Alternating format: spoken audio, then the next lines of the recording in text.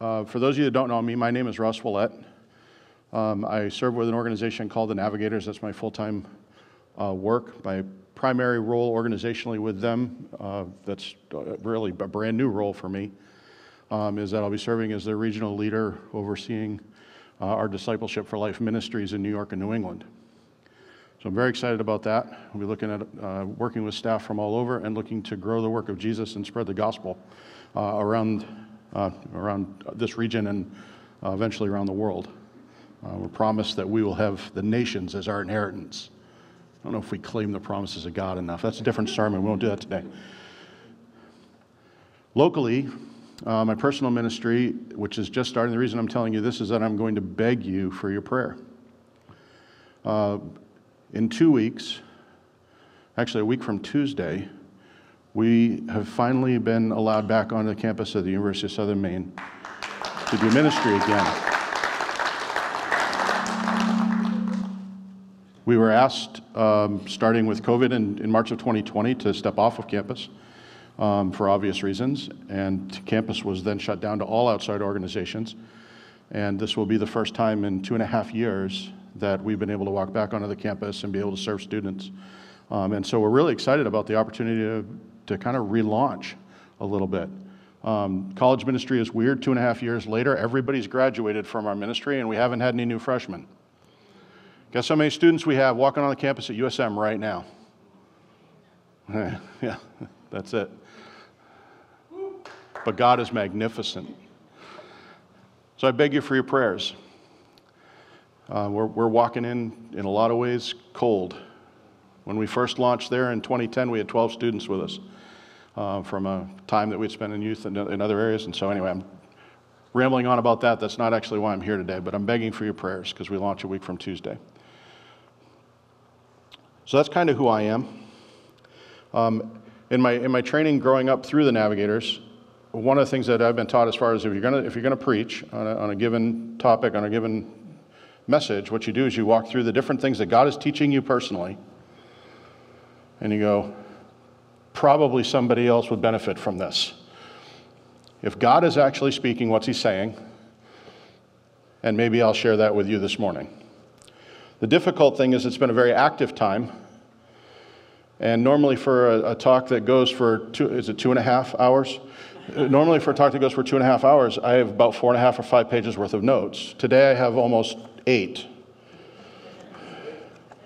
So Red Sox don't play until 7 in the Little League Classic today, so I think we've got plenty of time to dig in a little bit, but get comfy. We got some ground to cover. The introduction that we chose this morning was just to say, if we're going to make much of Jesus, which is the series that we've been walking through for the last number of weeks, if we're going to make much of Jesus, Jesus actually has to be much. Good grammar there, but you understand what I'm saying. And so I want to look a little bit at that this morning. And I want to walk you through 2 different conversations that I've had over the course of the last little while, and that's basically what we do as navigators. We go around and have conversations, and the conversations basically go like this. How's life? What are you getting out of Scripture right now? Can we pray together? That's it. Usually that takes about 2.5 hours by the time we walk through it with anybody. But I want to walk you through 2 conversations that I've had specifically, and the Scriptures that we talked about. And as Dylan has already kind of shared with you, it's amazing what happens is that if you talk to a bunch of people who are also spending time in Scripture, what ends up happening is you find that everybody's studying the same thing. It's almost like somebody else is in charge of the whole thing. It's almost like there's a divine providence around what the Holy Spirit wants to do, and he begins to go, hey, how about you? How about you? How about you? Not talk about it. Like, hey, see, I'm in charge. And so this morning you get to experience my ADHD a little bit. As frankly, I've struggled to pare down what things that I've been learning that are meant specifically for me and what things I should share. So, as the Spirit leads this morning, please receive whatever it is that God has for you personally out of His Word this morning. I've recently come off of a time, which is why I haven't seen so many of you, where I was the interim pastor over at Stroudwater Christian Church. And they've recently just brought a new pastor in, and so I've been freed from that responsibility, which is nice. And I tell you that only to tell you this. The last 6 weeks that I was there, I went through and walked through the book of Ephesians. Fascinating book. And so I'll just real quick. The book of Ephesians, there's 3 chapters that say these are all the blessings that come from God. God is good. It's about grace and grace alone, not faith. It's by faith and grace alone. That's it. Has nothing to do with what you do. And at the beginning of chapter 4, it says, so live according to your calling. So which is it? Yes.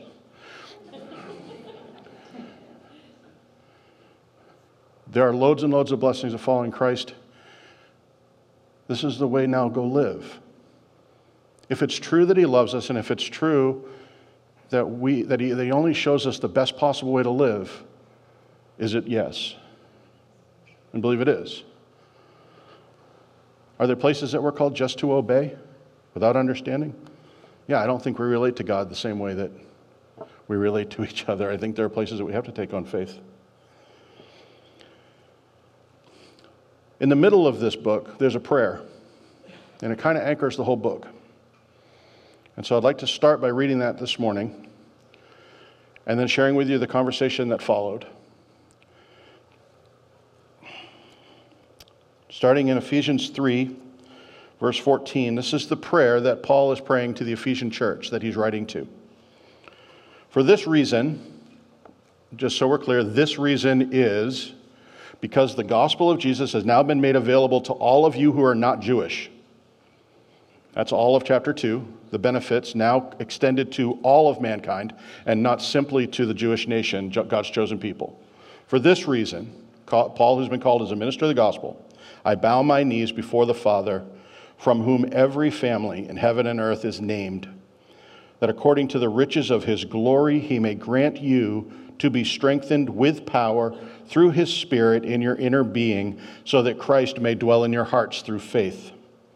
That you, being rooted and grounded in love, may have strength to comprehend with all the saints what is the breadth and length and height and depth, and to know the love of Christ that surpasses knowledge, that you may be filled with all of the fullness of God. Now to him who is to do far more abundantly than all we ask or think, according to the power at work in us, to him be the glory in the church and in Christ Jesus throughout all generations, forever and ever. Amen. So here we have this bipolar book, letter.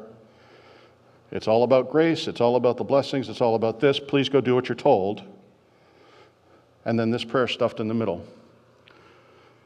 And on the surface, if we were simply to stay here, we'd say that what Paul is doing is simply allowing, because now the gospel is available to the Gentiles, to those who are not Jewish, my prayer is that you would receive Jesus into your hearts, that this is a salvation prayer for them. However, if you go back to the very first sentence in the book, it says, this is written to the saints and to the faithful followers of Christ that are in Ephesus.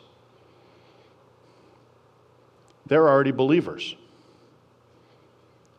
Why is Paul praying for believers to accept Jesus? Well, my guess is he's not. That doesn't actually make sense contextually. So what's he doing? And this was the conversation that I got into. And it went around and around a bit. Why on earth is he doing this? Why is it that there would be power required from the Holy Spirit in order to have Christ dwell in our hearts through faith if we've already received Christ?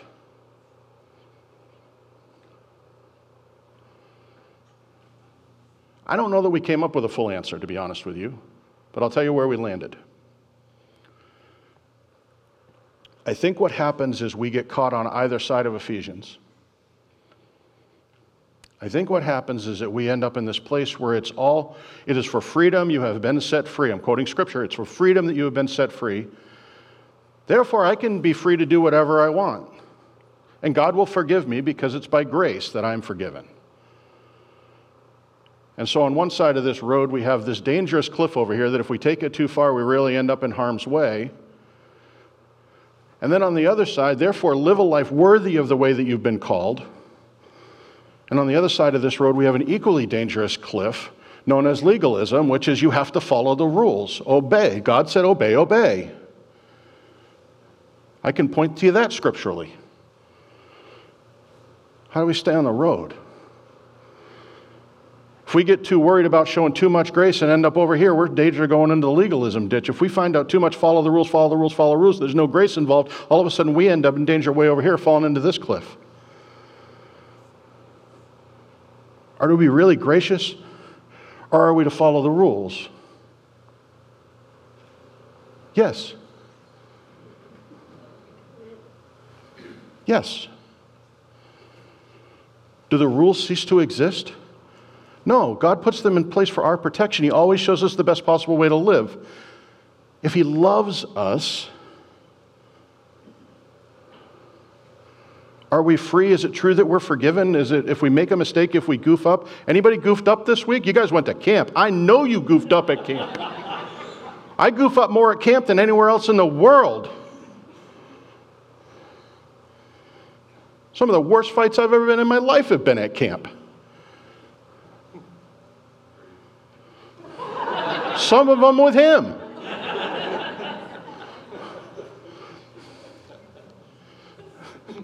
That's not even false.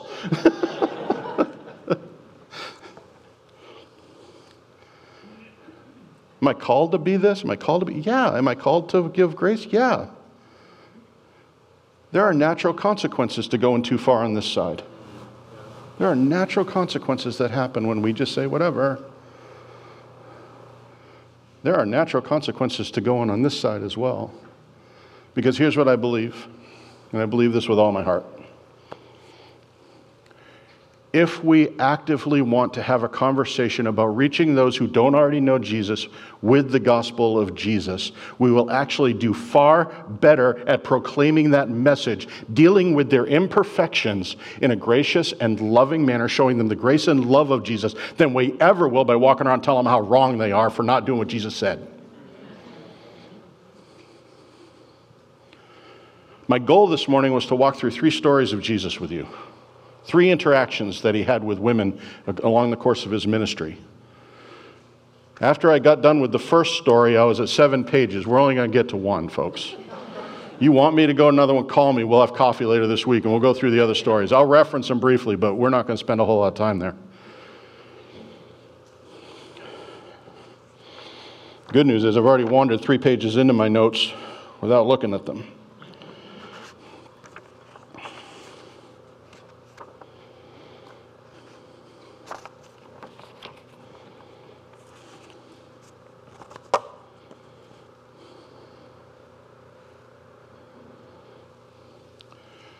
So why is this prayer here? The conclusion that we came to, and again, I don't know that it's fully right or fully wrong, but this is the conclusion that we came to as we studied it, and it seems as though there are a lot of commentators who don't disagree, which is nice, is this. Our tanks aren't always full.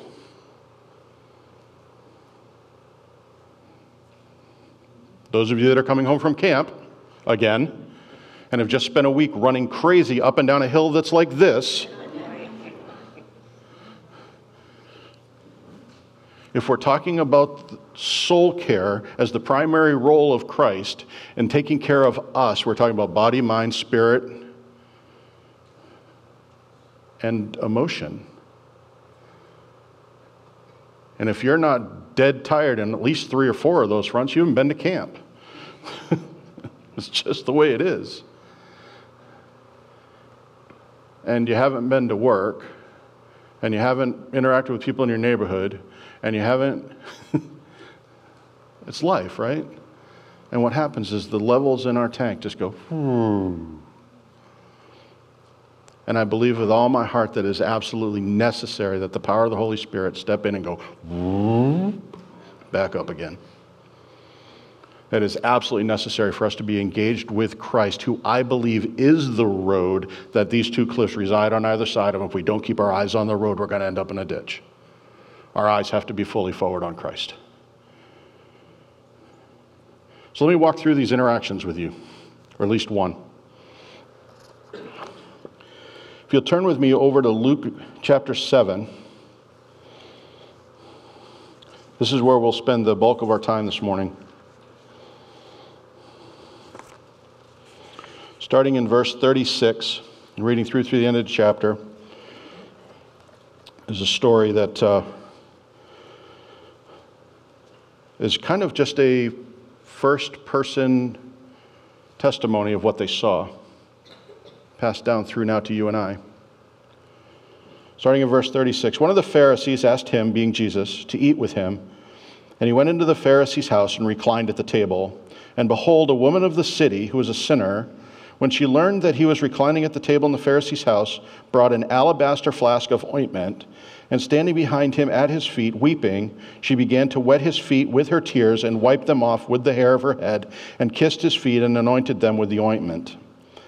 Now when the Pharisee who had invited him saw this, he said to himself, if this man were a prophet, he would have known who and what sort of woman this is who is touching him, for she is a sinner. And Jesus answering to him, Simon, I have something to say to you. And he said, say it, teacher. And as Jesus often does, he tells a story. A certain moneylender had two debtors. One owed 500 denarii and the other 50. When they could not pay, he canceled the debt of both. Now, which of them will love him more?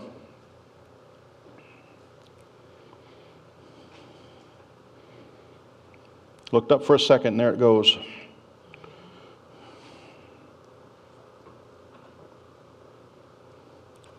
Simon answered, the one I suppose for whom he canceled the larger debt. And he said to him, you have judged rightly. Then he turned toward the woman, and he said to Simon, do you see this woman? I entered your house.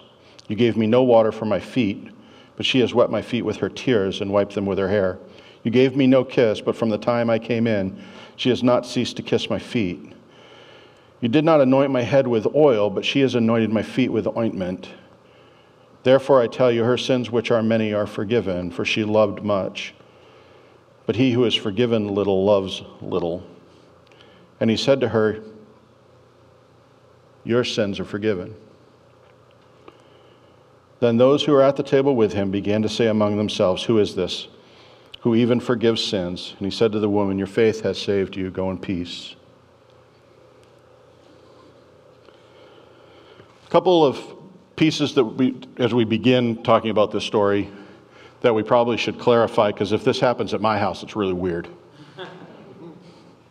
Has anybody ever had anything like this happen, where somebody walks into the house while they're dining and starts weeping and anything with your feet? Or anything with kissing? And all of a sudden it gets real weird real quick. And so a couple of things culturally that we should probably just at least knock off so that there's an understanding.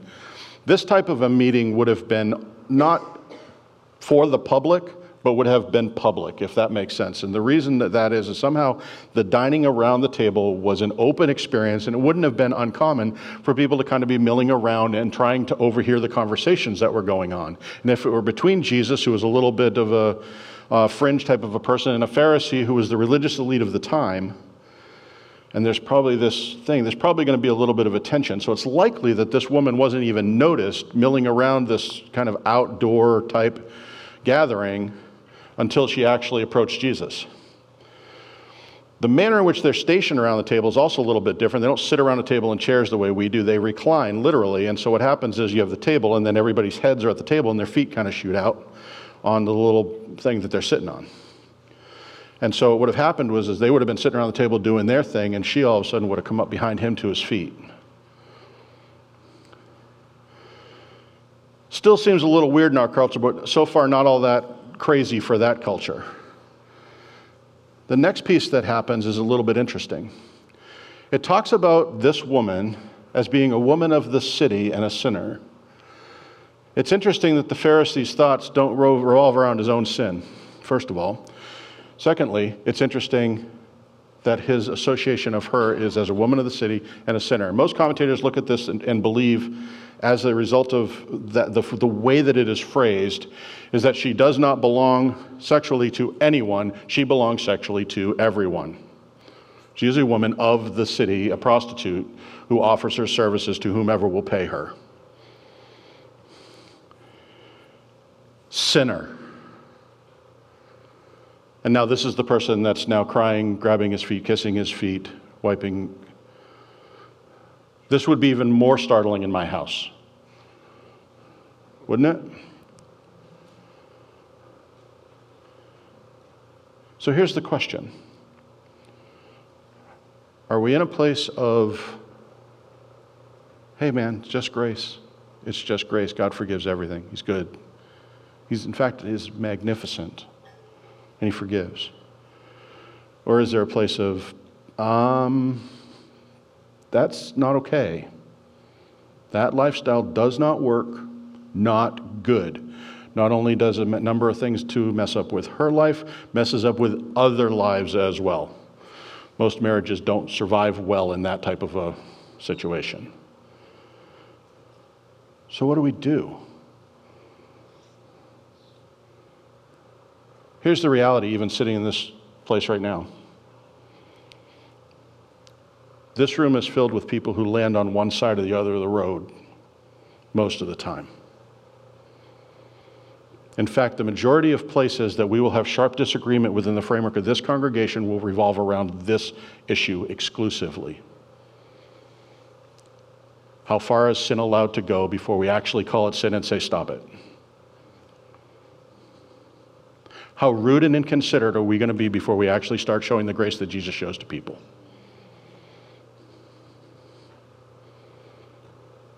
And this is where churches do this. What's the answer?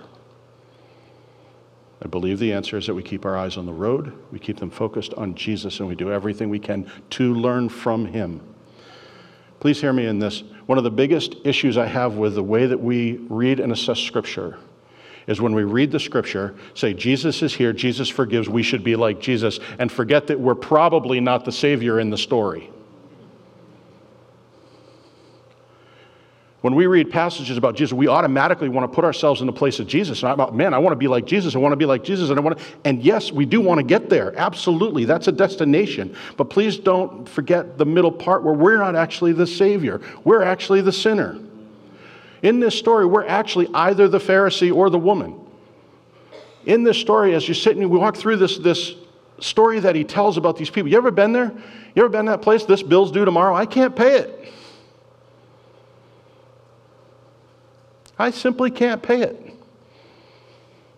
Well, try harder. I just don't have it. I can't try harder. Well, I'm sure there'll be grace. No, it's owed. They're going to turn my electricity off.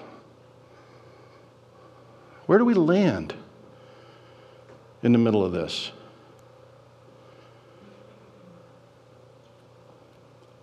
We have to keep our eyes on Jesus.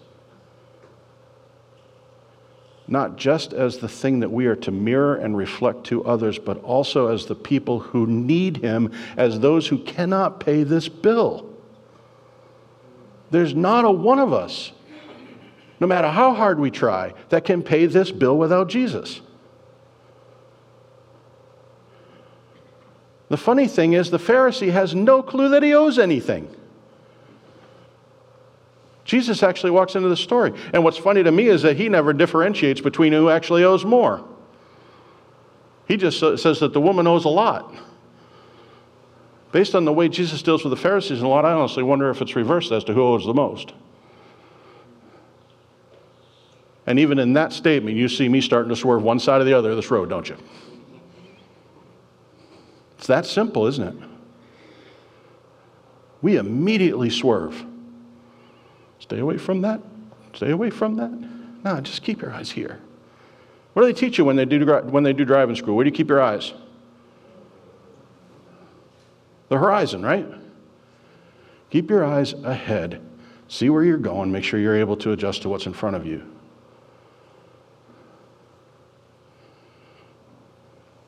So what do we do with this? This place where Jesus speaks. From the point where Simon answers the question, the one, I suppose, from who he canceled the larger debt will love him more.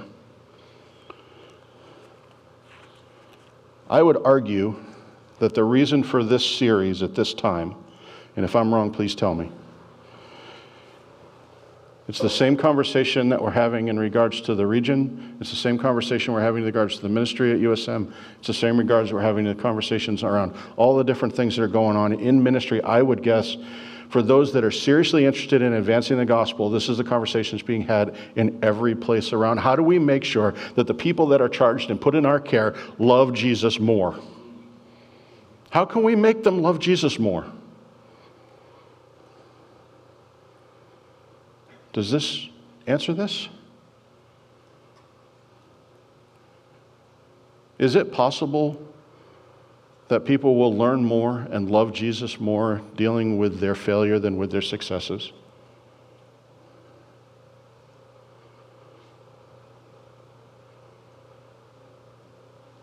One of the other conversations I wanted to have this morning was around the woman who was caught in adultery. She's brought before Jesus in the temple and set up in front of him, and Pharisees and the leaders come and say, hey, the law says a woman who does this is to be stoned. What do you say? And by making him be the pronouncer, he would be the one that would have to throw the first stone.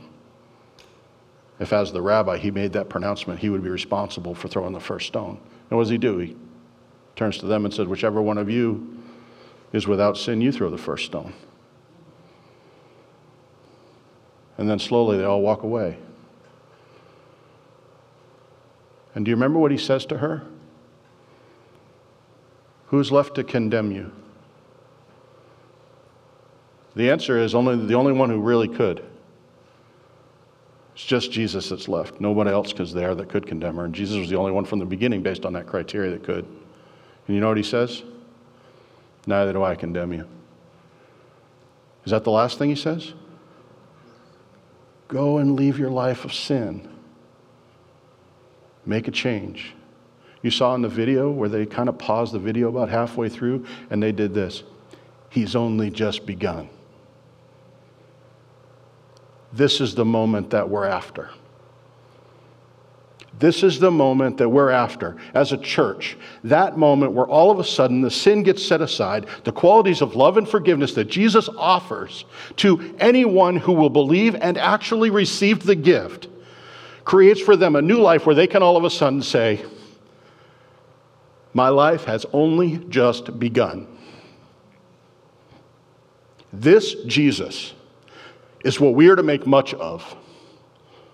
This God of new beginnings. We have a new beginning coming that's in a physical building, and I'm going to tell you something, I mean it sincerely. It's going to be awesome. It matters none if we don't step up and actually get to know Jesus and start telling others about him, because he changes their lives. We're so worried about being in this place of offending everybody that we don't realize they're going to be pretty stinking offended when they stand before the Lord someday and you didn't tell them anything. Do you love these people that are around you? Do I? That's free. That's not even in my notes.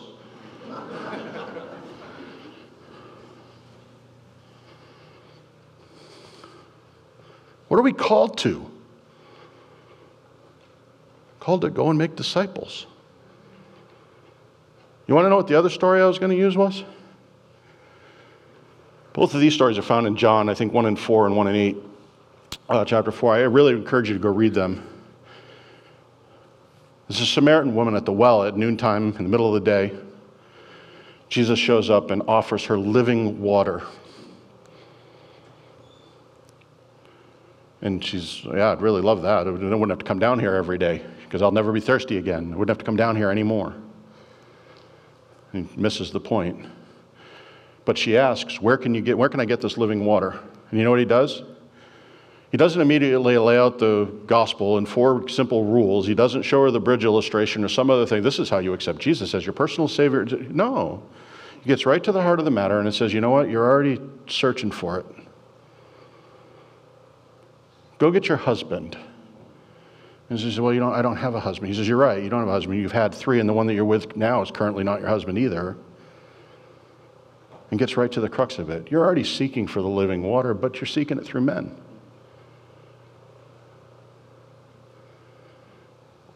What's the living water that we're seeking? Corporately, individually. And this gets messy really, really fast because I want a nice car and I want a nice house and I want to make sure my kids have all the best things and I want to make sure we've got enough money to take vacation and I want to make sure that we can go do these things and if I'm not really, really careful, there's a whole different kingdom that's being built on my watch. Grace, or where do we fall on this? But you know what she does? She turns around, goes back into the town, says, I met a man who told me everything I've ever done. Come and meet this man. Did he tell her everything? No, just hit the main thing, the crux of what she had done. So here's my question for you. What's the main thing? What's the main thing? We put our eyes on the road. What are we driving toward? What are we after?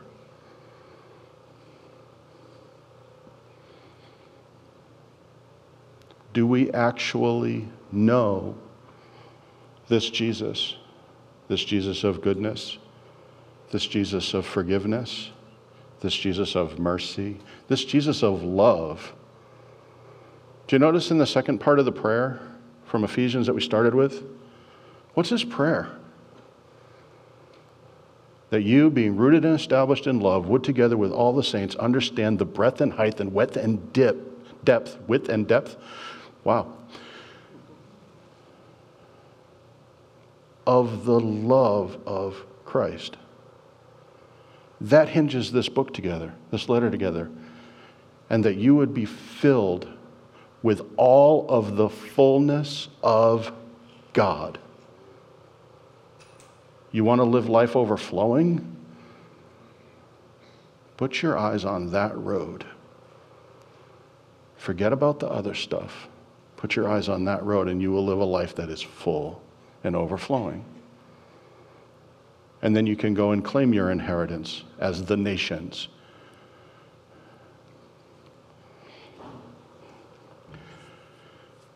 Saw the inner argument going on, but all right, we're going to go. One of the first messages I ever heard in the Navigators was by the founder of the Navigators, who died in the 1950s, but it's as applicable now as it ever was. He asks a very simple question. What's the need of the hour? For you individually, for this church, what's the need of the hour? Do we need money? Do we need Sunday school workers? Do we need access into the schools in order to proclaim the goodness of Jesus? Do we need a bus to be able to transport people from all over the city who can't get here? Do we need more this, more that? Do we need better materials, better promotional stuff? Do we need an advertising budget? What do we need? His answer is actually really simple, and as I said, I believe it's the same right now. What is needed, in my humble opinion, is an army of men and women who are fully sold out, who are bought in completely, who have received with everything that is in them the forgiveness of the debt that they cannot pay, and have put their eyes fully on him and are ready to charge ahead, getting to know him more and more, and therefore share his love with everybody else.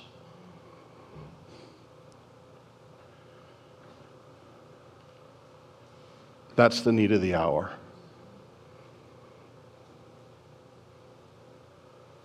God is big enough to manage the budget. God is big enough to manage the need for volunteers. God is big enough to all these things. Do we believe? The very last thing that Jesus says to the woman in the passage, and then we don't hear about her again.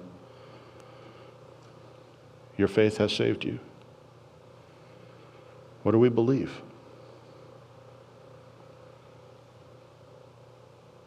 I believe with all my heart. That's the heart of this series. To make much of Jesus. Not in a video. That was a pretty cool video. But not in a video. At our jobs. In our neighborhoods. where we live, work, worship, play, whatever, where we are, to make the most of Jesus. To a world who, frankly, can't pay their bills without him.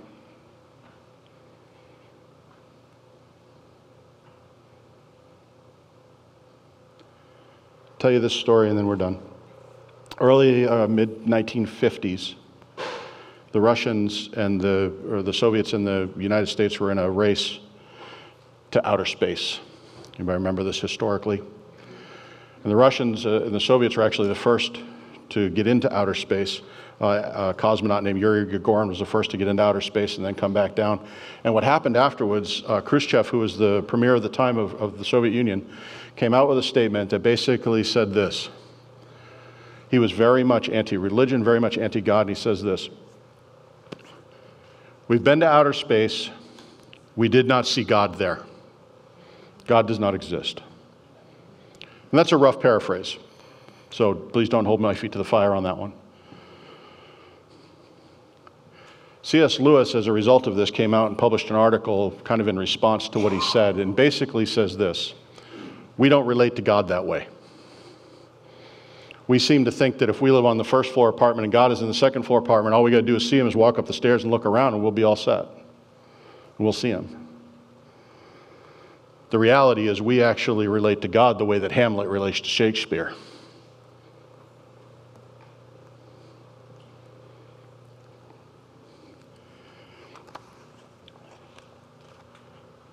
In the 30s, or 20s, I guess,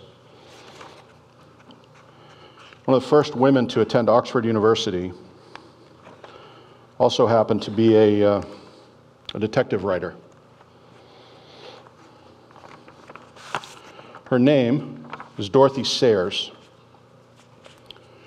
Wrote a number of articles. Her main character in her stories was an individual, an aristocrat, single guy, lonely, kind of crass.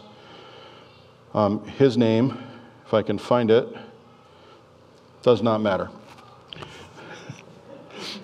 Because it's in there somewhere and I'm not going to dig for it.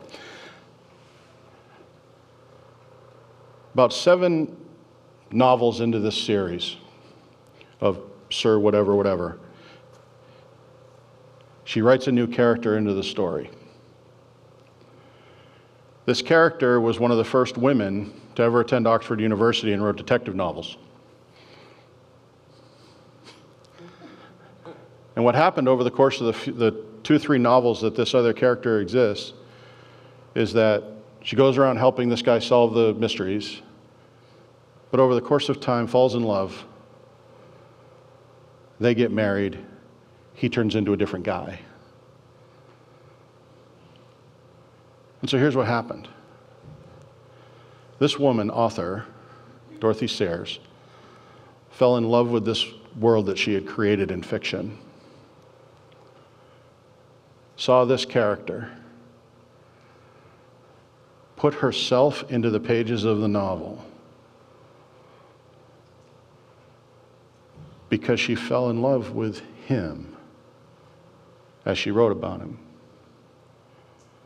And then inserting herself into the novel, falls in love with him, marries him, and in a lot of ways saves him from the misery that he was in beforehand.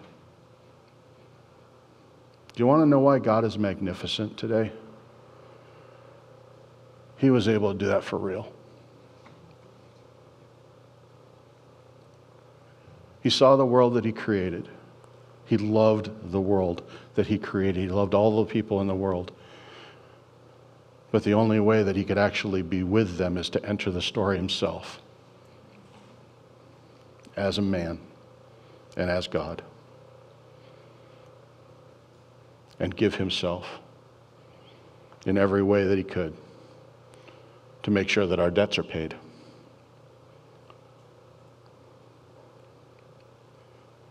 This is why God is magnificent. This is why he can never be praised enough. Because he not only has the love, he has the power to make that story come true for each of us. My prayer for you today is that you keep your eyes on the road. Pursue, chase, love the one who pursues, chases, and loves you. Can I pray with you?